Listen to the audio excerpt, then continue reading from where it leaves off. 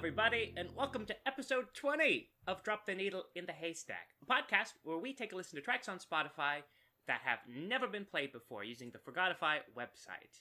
And can you believe it? We're double digits. Well, I guess we've been double digits for a while, but we're into 20 now. Double tens, I mean to say. I'm going to pass it off to Eric. I'm actually debating about cutting this, but Eric, take it away so I don't have a choice. Yeah, so I don't know what he wants me to say because Matt's actually starting the episode today, but another mess up from Robbie, I guess. Well, yes, job, Eric, Robbie. you don't have any great bits, any advertisements you want to fucking throw in here? We're like, what, 1 minute in and he's already dropping F-bombs? This is Listen. why I keep having to put explicit in the content warning, folks. God. Censor me. Just gotta keep rolling with it. This kinetic energy will be a great show. Great show. Matt, I think take us away. he just defaulted to you, Eric, because you're like piloting us now that like for some reason Robbie broke his Zoom. I didn't. It's Zoom who It's has just- a problem with me. It's one thing after another with this guy, you know? Zoom, like- Zoom is trying to keep him down. Zoom is trying to censor me. But okay, yeah. So I have the first selection this week. So this was a weird find. I totally like fooled myself. Maybe I should save the twist for after the listening. But this track is called The Narrow Gate, and it's by the artist, I think they're called Tripsichord Music Box. But if you look them up on Spotify, they'll just be Tripsichord, and the album will be called Music Box. So how about we just take a listen to like a good 30 seconds here, and then I'll talk a little bit about them after we listen.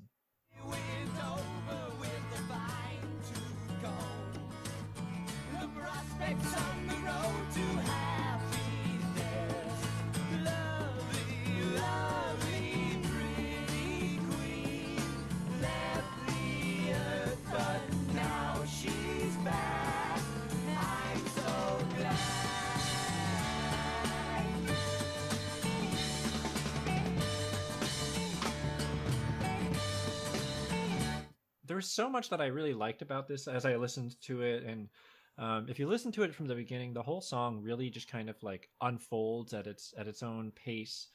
And yeah, for me, when I first listened to this, when I was digging through Forgotify, I had no clue like when this music was and like what kind of music it was.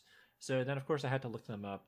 So Tripsichord or Tripsichord Music Box was an American psychedelic rock group from the 60s. And when I first heard that track, I was like, this could be like 2010-ish, 2012-ish, like that big indie wave that kind of happened with like, you know, Fleet Foxes and, you know, who can forget Mumford and Sons when everyone and their brother played the ukulele.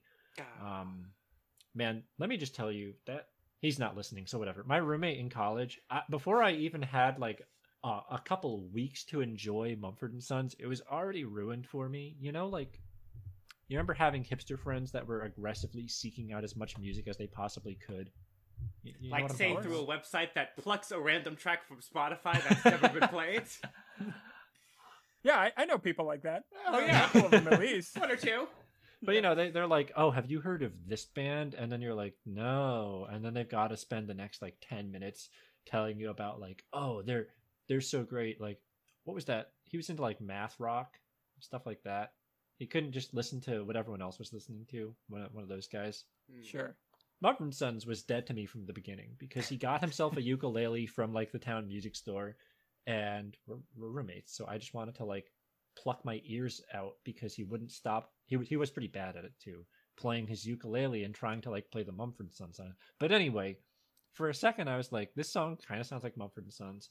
But then when you listen to the singer, I was like, the guy kind of singing like John Lennon, specifically kind of as this song unfolded. Like you get more of that kind of Sgt. Pepper's Lonely Hearts Club era of like singing and songwriting with this very kind of carefree sounding guitar strumming pattern and almost improvised sounding vocal harmonies. I remember, Eric, you were the one that was like, is this 2 or 3 singers? And then we were all kind of confused about that for a second.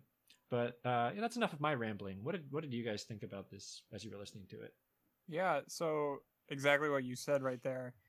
The first time we listened through this, I was really captivated by the voices. And because you're right, the predominantly there's two singers singing most of the time. It's male and female lead vocals. But then this third voice comes in and just fleshes out the harmony, and it makes for some really, really magical moments that that are really, really cool to hear. I totally agree with your other assessment. And I just wanted to jump in because you talked about your roommate playing ukulele. My freshman roommate played Irish tin whistle. No That way. was his big thing. That was his big thing. He would come back to the dorm and just toodle-a-doo on the Irish tin whistle. So How many songs could he play? Because I can't imagine there being a vast repertoire. There was a vast repertoire. Really? He was a flute player, so he got really into it. He bought multiple Irish tin whistles in different keys, bought multiple books of Irish tin whistle songs, and would learn these jigs, and that was like his personality freshman year. Was the Irish tin whistle. Was he allowed to do that? Because that's a pretty piercing instrument, like in a dorm room. Well, it was the music dorm, so. Oh, okay. Yeah, that would do it. Weren't gonna get. There were. Out of all the people in that dorm, he was not the loudest. So. That's Yeah. Robbie knows. Robbie, you were in that dorm too, we right? were at the same dorm in freshman year. Young Eric and Robbie. A million years ago now. What a time to be alive. Yeah. No, actually, our friend Will was the loudest person in that dorm freshman year. They got multiple noise complaints, as I recall. They did. We used to have a band where... Yeah, you were part of it. You were part of the noise complaints. I forgot about that. Okay, well, part of the blame for that, but he would sing and play keyboards, and we had one of our other friends would beat on the guitar case as like a percussion instrument, and that was like our thing. He had the guitar case as percussion, and people were mad at us. Yeah, what was that a cappella movie that was all the rage in 2012? Pitch Perfect? Pitch Perfect. It was like something out of Pitch Perfect, banging on your guitar case. We were the Pitch Perfect. My father loves that movie, which is it's very off-brand for my father. My father, like, I think he's tried every sport like known to man, and he's like pretty good at all sports. He's just a good hockey loving, baseball watching, all American guy. And one night I came home like pretty late, and it's not uncommon for my parents to just be like one of them to still be up watching TV. I came home and he's sitting like in the back den watching the TV, and he's like this. He's like hands like he's like haunched on his like leaning forward watching the TV, and I'm like totally captivated. Yeah. And I'm like, what you watching, Dad? And he's like, Pitch Perfect 3, the first one. Not even just the trilogy. He's like, I really liked the first movie. The second one was still pretty good, and I'm not so sure about this one. But what's her name? Anna Kendrick, I think. Yeah. He's like, but Anna Kendrick is just a fantastic actress. And I'm like, this is like really off brand for you, Dad. You like make fun of Mom for watching Hallmark movies. Yeah, Pitch Perfect 3, Return of the Queen. Right. Is that what it's called? Man, you guys had a music dorm? I'm so glad we didn't have those at my university. Yeah, it was like the most annoying dorm, probably. It was an incredibly annoying dorm for multiple reasons. Not just like all the obnoxious music majors, but also the fact that it was a 20-minute walk from the music buildings. It was very far. It was almost as far away from the music buildings as a dorm could be. That seems contradictory to the point of a music dorm. It made all of us very upset. Were you allowed to practice in there? Well, some people decided to practice their Irish tin whistle, but the rest of us, no. We went to the dorms or the practice rooms. Okay. So then why was it a music dorm if you weren't allowed to practice? Were there practice rooms in the dorm? There was one. There was one, but it was more like community, like the whole performing arts branch of things, and we're gonna be like, I don't know, do fucking talent shows every week for everybody. Oh, that's right. You guys did do those. You did? Don't fuck say you guys did do those. You don't get to exclude yourself from this. You were in there. I was not a part of that. You were in there with us. Don't believe me. I was not. I think I went to the first one, and then I was like, this isn't for me. I'm Eric. Did Eric have a beard? Did Eric have a beard then, Robbie? He did have a beard. Not freshman year. Not freshman year? No, it wasn't until sophomore year. Well, he's always bearded in my mind. I think I've only seen him once without the beard, or at least just a very, very trimmed beard. I've shaved it a few times over the years, but it hasn't. It just doesn't look. Yeah, right. it never lasts. I remember one time you shaved it into like a goatee, and it was very devious. Goatee plus like the handlebar mustache. Right? Yeah. When it was long enough. Yeah. Wow, Good we times. really deviated from. Yeah, I'm so sorry. Irish tin whistle. It's my bad. All right, so going back to the track. We've all just been grinding this axe we've had about our freshman year roommates and what we hate about them. Hey, I never said anything negative. I was just pointing out and letting you fill in the blanks. It's just been festering in my heart like a burning lump of coal for these 8 years. Oh, Jesus, 8 years. Okay. Yeah, so really like the track. What did you think of the track, Fucking Robbie? slips back into podcast voice seamlessly. But to answer your question, I liked it a lot. In fact, I even, when we were doing our pre-show listen, I was kind of in the process of getting all my tabs together for my diligently researched portion of the show, and I remember, there was a part where I was like, oh fuck, I like this, not that I was expecting not to like it, but it's always, especially with a track on Forgotify or one of these totally random tracks, that there's something so special about when, I don't know, something clicks in your brain, which is like, oh, you actually like this, so pay attention. And I agree with all the comments about the things like the harmony, right? There is something that seems very sort of playful and relaxed about the presentation, right? The relaxed strumming pattern, the sort of, harmonic lines that go in and out, that has a very kind of rollicking and relaxed quality. And then we didn't get a chance to listen to it, but there's even some interesting like rhythmic breaks with castanets and stuff. So there's a lot going on in this track, even just this, one sample from their discography. Yeah, the whole thing is definitely worth a listening. Yeah, it really reminds me of this is super similar to the kind of music that my mom listens to and like always listened to when I was a kid, because my mom was really big into psychedelic rock, and I don't think it's overtly similar to the Grateful Dead, but like that style of just kind of, I get the feeling they just kind of felt out the vocals, like when it's the 2-person vocals, not to be like a stick up my butt theory nerd, but it didn't sound like there was like voice leading goals. If you heard it, like the second voice that's kind of harmonizing the primary voice, it just sounded kind of like improvised on like nice open harmonically consonant intervals. But then there were those moments when the third voice did jump in, and it had that little bloom that you guys made fun of, where like they said a word and then the other 2 voices repeated the word on harmony. But then like later on, the 3 voices were in harmony, but there was like, did you hear it, Robbie? There was a moment of like dissonance with the guitar, right? Right, in the strumming pattern, like he knocked the wrong string. Or something. Or maybe like one of the voices sang a note too close to like the guitar. Something weird happened, but it was like, you could tell it was just one of those, in the magic of the moment, where neither had consulted with one another, but the improvisation just kind of led to that. And I think that's what was like it really like embodied this time of music making, because you can even hear it with like the tempo fluctuations. Did you guys kind of notice that there's definitely not it's a not click rock track. steady? Yeah.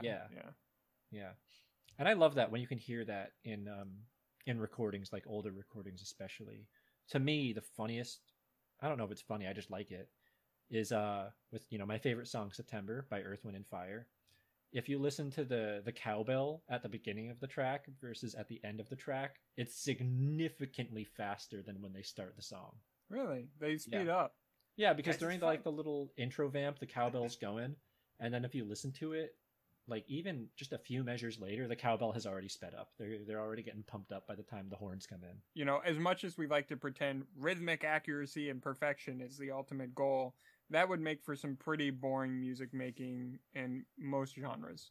And I think it's really nice for us to hear that freedom, that spur of the moment kind of like decision making, the imperfection.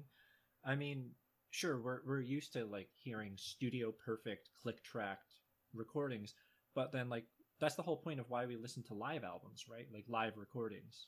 Yeah. We want to hear the inconsistencies. The unexpected. Yeah. We want to hear the thing that, we're just not going to hear in an album. Anyway, I think we've said a lot. I really like this track, Matt. So good job on clicking the next button on Forgotify until you found it. Thanks. I kind of wonder if my mom knows this group. I feel like she might have just like randomly heard of them. This is close to when she was in California, so maybe I'll ask her. All right, I think I'm up next. So I tried looking up this band. There's absolutely nothing out there. The only thing I could find was that this album is also available on Amazon, but there's no band page as far as I can tell, and there's nothing about the album. Let me just see if there's go-to artists, if Spotify has anything. Nope, the artist does About not 3 have monthly images listeners. or a bio yet. We're one of those 3 monthly listeners. Wow. And look where people are listening from. Watertown, U.S. Addison, U.S. Elk Grove Village. Okay, so... anyway, I guess I should introduce the band. It's called Through the Enemy. On the album, I think Through the Enemy, yes. And the track is Pressure to Please. And I'm going to be starting around the 1:15 mark. Sorry I didn't move the way that you had planned. I'm sorry I've waited so long to see you. Now cut me open and redefine me.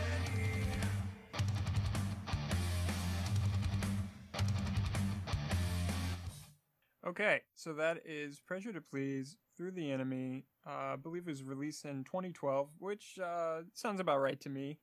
Sometimes Spotify isn't totally accurate on release dates, but that one sounds about right. This reminds me a lot of the music I listened to freshman year of high school, specifically a band called Senses Fail, which I think is technically part of the new metal scene, and that's new spelled N-U.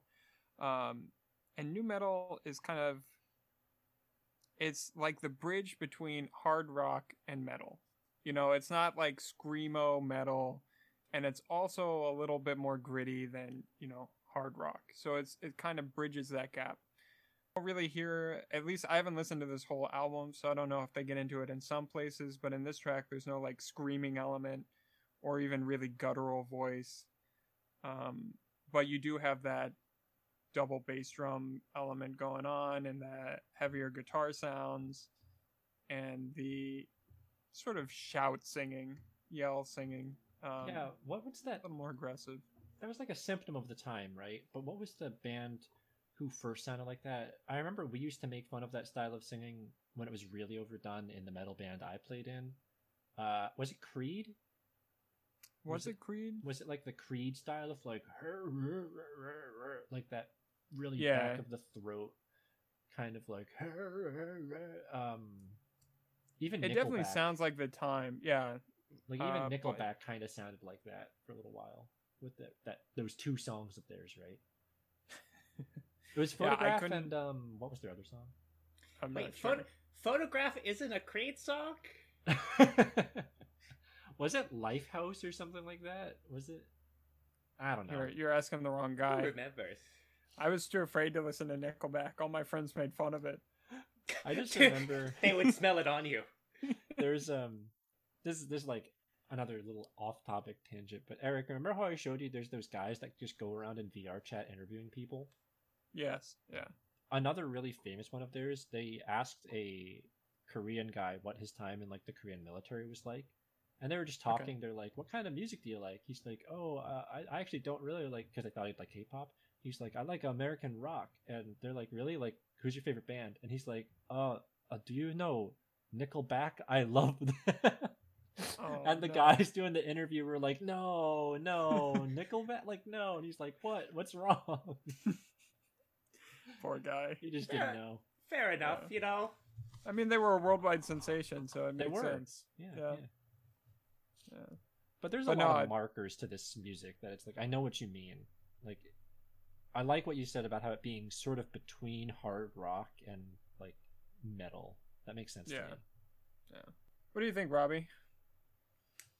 Well, I like a lot of the. And getting into metal is a genre of music that, I don't have a lot of context for or a lot of knowledge to speak on. But I definitely do hear that particular vocal quality.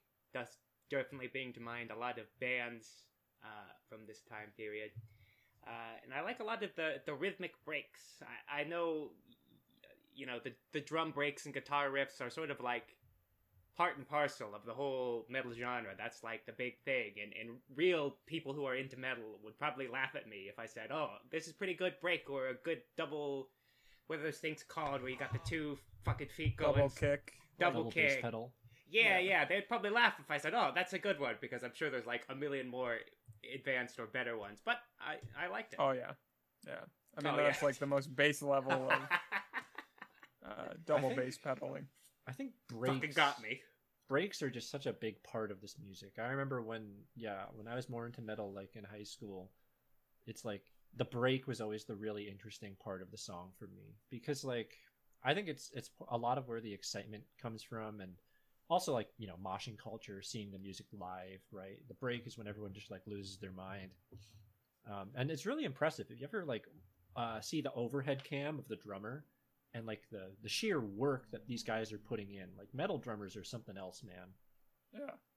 It's, And this it is guy- a physical activity for sure. The thing that really, this is my only big like meh with this track, is during the verse, like we heard a little bit of the verse, he was really like leaning in on a cymbal that was just a little too overpowering, a little too present for me. Because then like during the chorus, I think he goes to a splash cymbal or maybe just an open hi-hat, something a little less overbearing. But during Honestly, the that's probably verse- their audio engineer's fault. Yeah. One of the cymbals was just way too high in the mix, or the frequency wasn't brought down enough.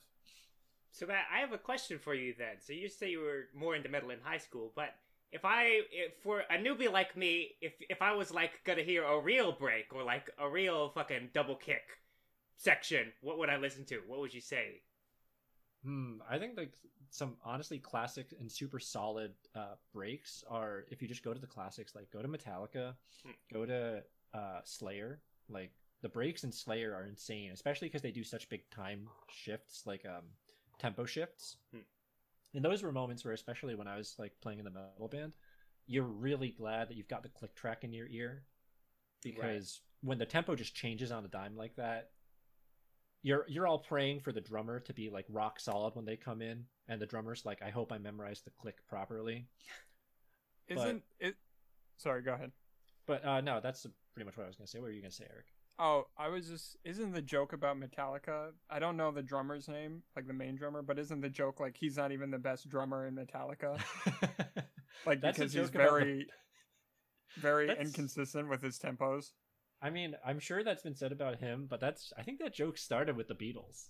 Did that start with the Beatles? Okay. Yeah, yeah. when they were like, someone asked them, is Ringo Starr the best drummer, or like one of the best drummers in the world? And I think John says, Ringo's not even the best drummer in the Beatles. Yeah, I'm no, sure it's it like could be a flaw. actually. There's all right. So the drummer's name is Lars Ulrich, Oh yeah. and he has like a drumming fails compilation from 2019 alone. So just 1 year, he had enough, like, I guess, mess ups that he has his own fails compilation. Well, I guess now But- we're speaking at like the two ends of the spectrum. It's okay if you like speed up as a group, but you want to be able to keep time. Otherwise, Yeah. people will put a failed compilation of you up on YouTube, and a bunch of fucking 17-year-olds will laugh at you. To be fair though, like just hitting the ground running on a break, because it's seriously like, you know, everything stops and then you've just got to be like in on it. I'm sure that's really anxiety inducing. Like think of any big transitions that you've had to make in your musical careers, right? Like I told you guys the story of how I literally farted through a recapitulation and screwed everything up, right? No, I don't think we heard this one. I don't think you've told us this one, Matt. Oh come on, I have to have told you guys this one. No, It's I not would ringing a remember. bell. No. All right. The recapitulation is, you know, obviously, if you're a classical musician, you were probably familiar with this. In a sonata form, recapitulation comes at the end of the development, going into the third section of the sonata, the recap, where old material comes back.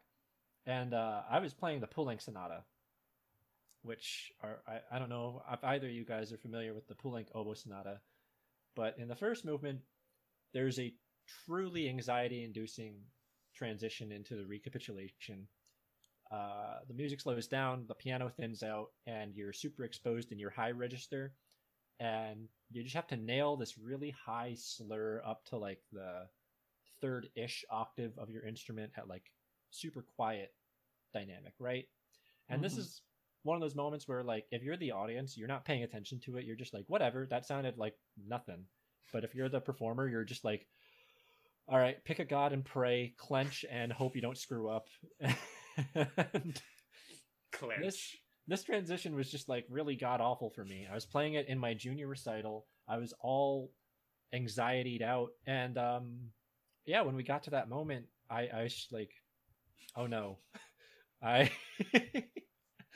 I like kind of have to fart, but like not like a bad one, just like, you know, a regular old. Oh. But you know, it's dead quiet. You're in a recital hall.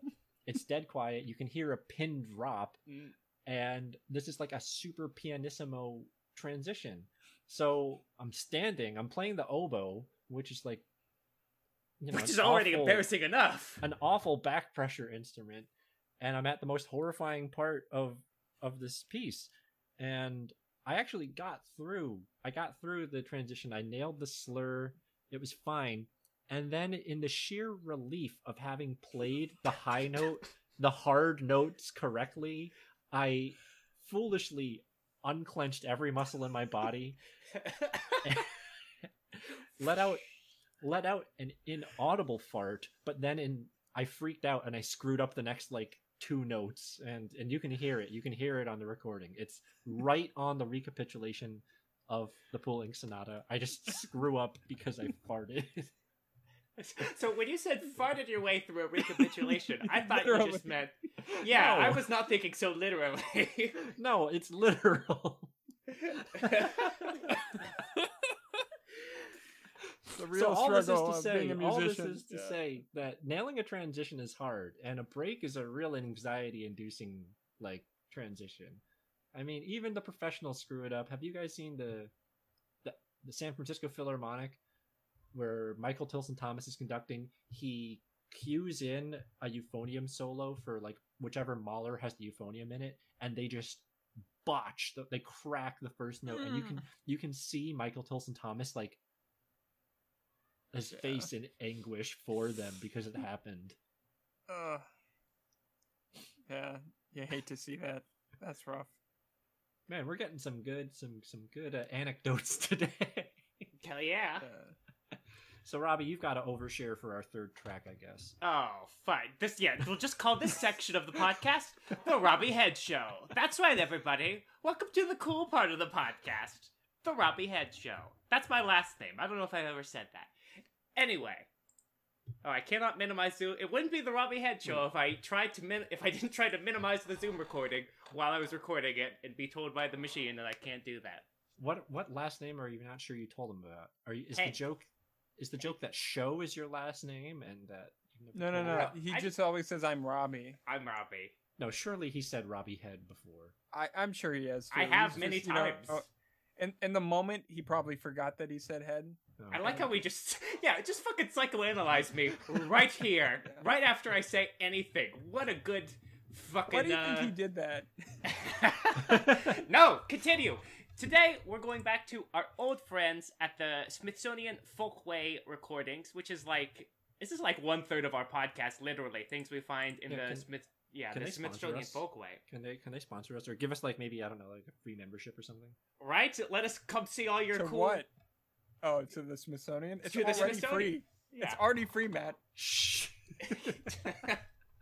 Well, we've got another one. So yeah, definitely take a look at this Folkways Smithsonian website if you haven't. Lots of good ones. But the one I found on Forgotify comes from Music of the World's Peoples, Volume 5. The best one, probably.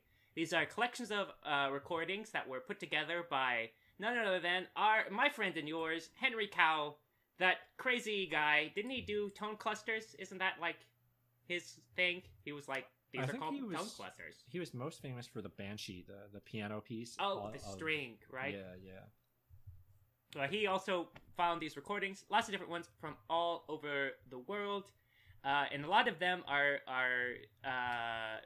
uncredited, or at least I can't find a lot of information about the performer. So I'm doing my best to look up anything I could find. But the one we're looking at is called I Beg You Heart. I presume that's a translated title because it comes from Ethiopia. Eric, let's take a listen to this, and then I will tell us a little more about it.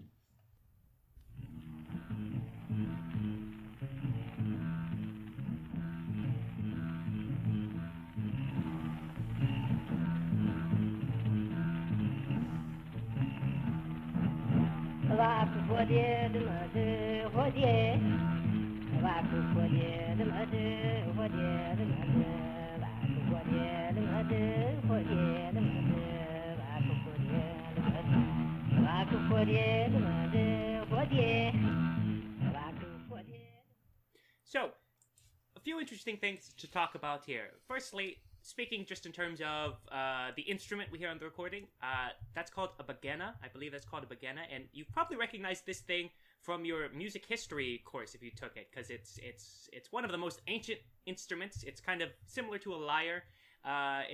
According to some things I was able to find, it sort of is identified with the kinnor of ancient Israel. So that's like when they talk about David playing to soothe King Saul, that's the instrument they're sort of referring to. So this very ancient instrument.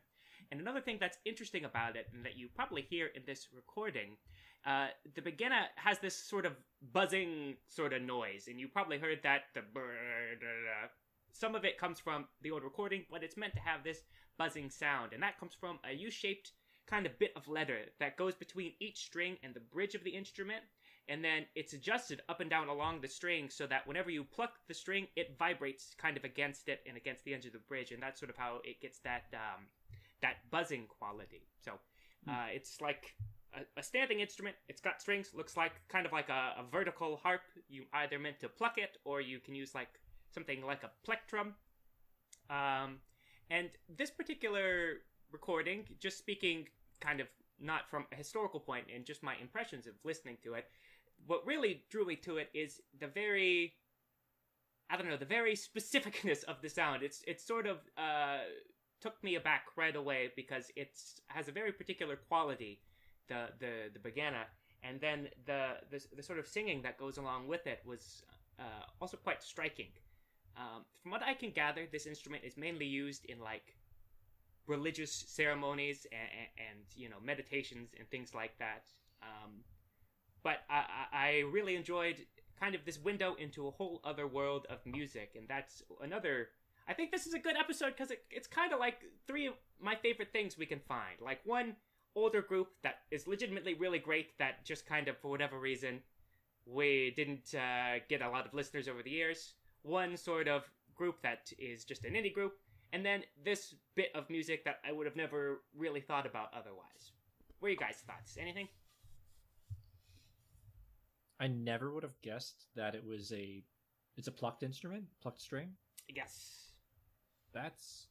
I thought I've seen instruments that are similar to like a marimba, where you sit and play it and it has a buzzing portion also. It's I don't remember what the instruments were called, but the African drumming class at my old university used them, and I think they were Ghanaian.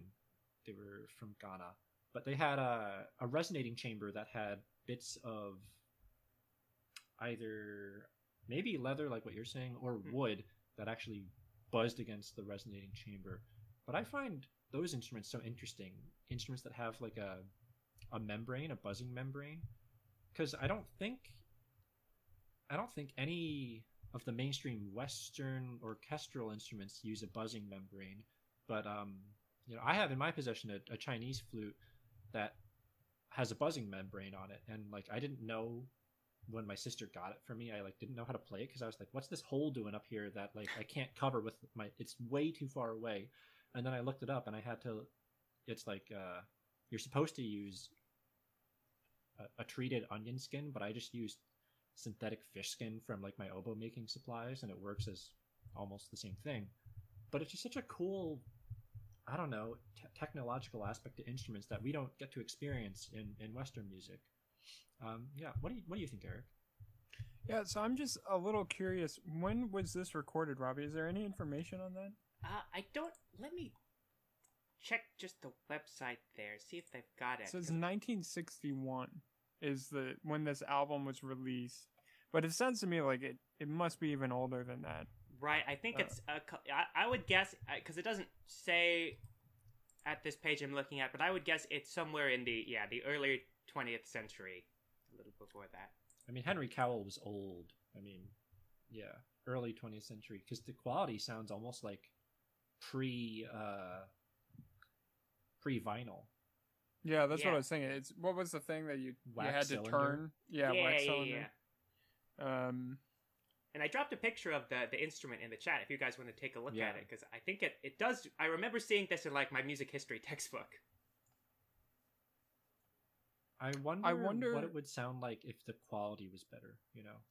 I wonder that, but I also specifically kind of wonder what this music was for. Was this like ceremonial music? Was this music, just like a call to something, like some kind of religious aspect? Like what was the purpose of this music? Because it sounds like music with a purpose, right? It doesn't sound like let's all go to the dance hall and listen to, and I mean that not jokingly, like just it doesn't sound like celebration music. You know what I mean? Right. Well, I think this particular track it's described as a lament in kind of the liner notes, so I think it's this particular one is meant as something like that. But from looking at the instrument, it's associated, like it says, with meditations and with prayers. It kind of actually took off a little bit into the Ethiopian Orthodox Christian Church, and sort of was incorporated into their services, it seems like. Interesting. Another interesting part about it is because of its sort of intimate and sacred role in Ethiopian culture, it was harder and harder in the modern age to find people that were knowledgeable about it and were willing to share it.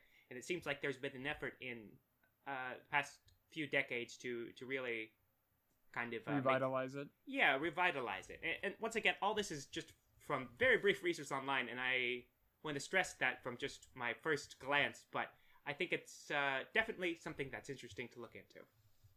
Yeah, it's super interesting. It's always interesting to, there's a whole field of study for those who listen and aren't aware called ethnomusicology. That's sole purpose is to learn about the music cultures of other nations and peoples, because in general, in America especially, we are so fixated on Western art music and the music that came after and that is being created today.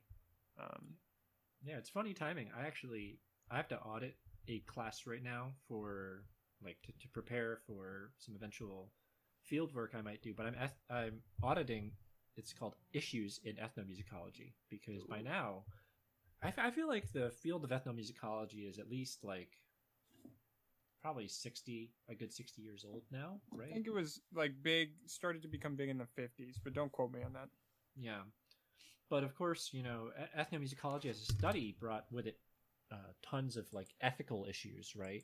Where it's well, who are we as Western musicians and people studying Western cultures and histories to be putting the rest of the world in a box, kind of, it's there's Western music and then there's everything else. Everything else, yeah. That's it implies a very what's the word, ethnocentrism, I guess. Right. Yeah. It's interesting when you get really, really old recordings like this, because that's when this was all starting, right? You had, I guess in this case, Henry Cowell going out into the field, but who else did it? Like Bartok and Kodai, even though they did it much more close to home with it was folk music. That was them kind of exploring their own culture. Yeah, which is its very own kind of problem, right? Of othering the folk of their own culture. Yeah. But yeah, I've never seen this instrument before, despite how apparently old it is. And you're right. I was also looking at the page, and it's this may be a close relative to the instrument that David played from the Bible. So is this the song that they're talking about in Hallelujah that David played to please the Lord? Right. This was the secret chord. You need a vibrating membrane, it turns out.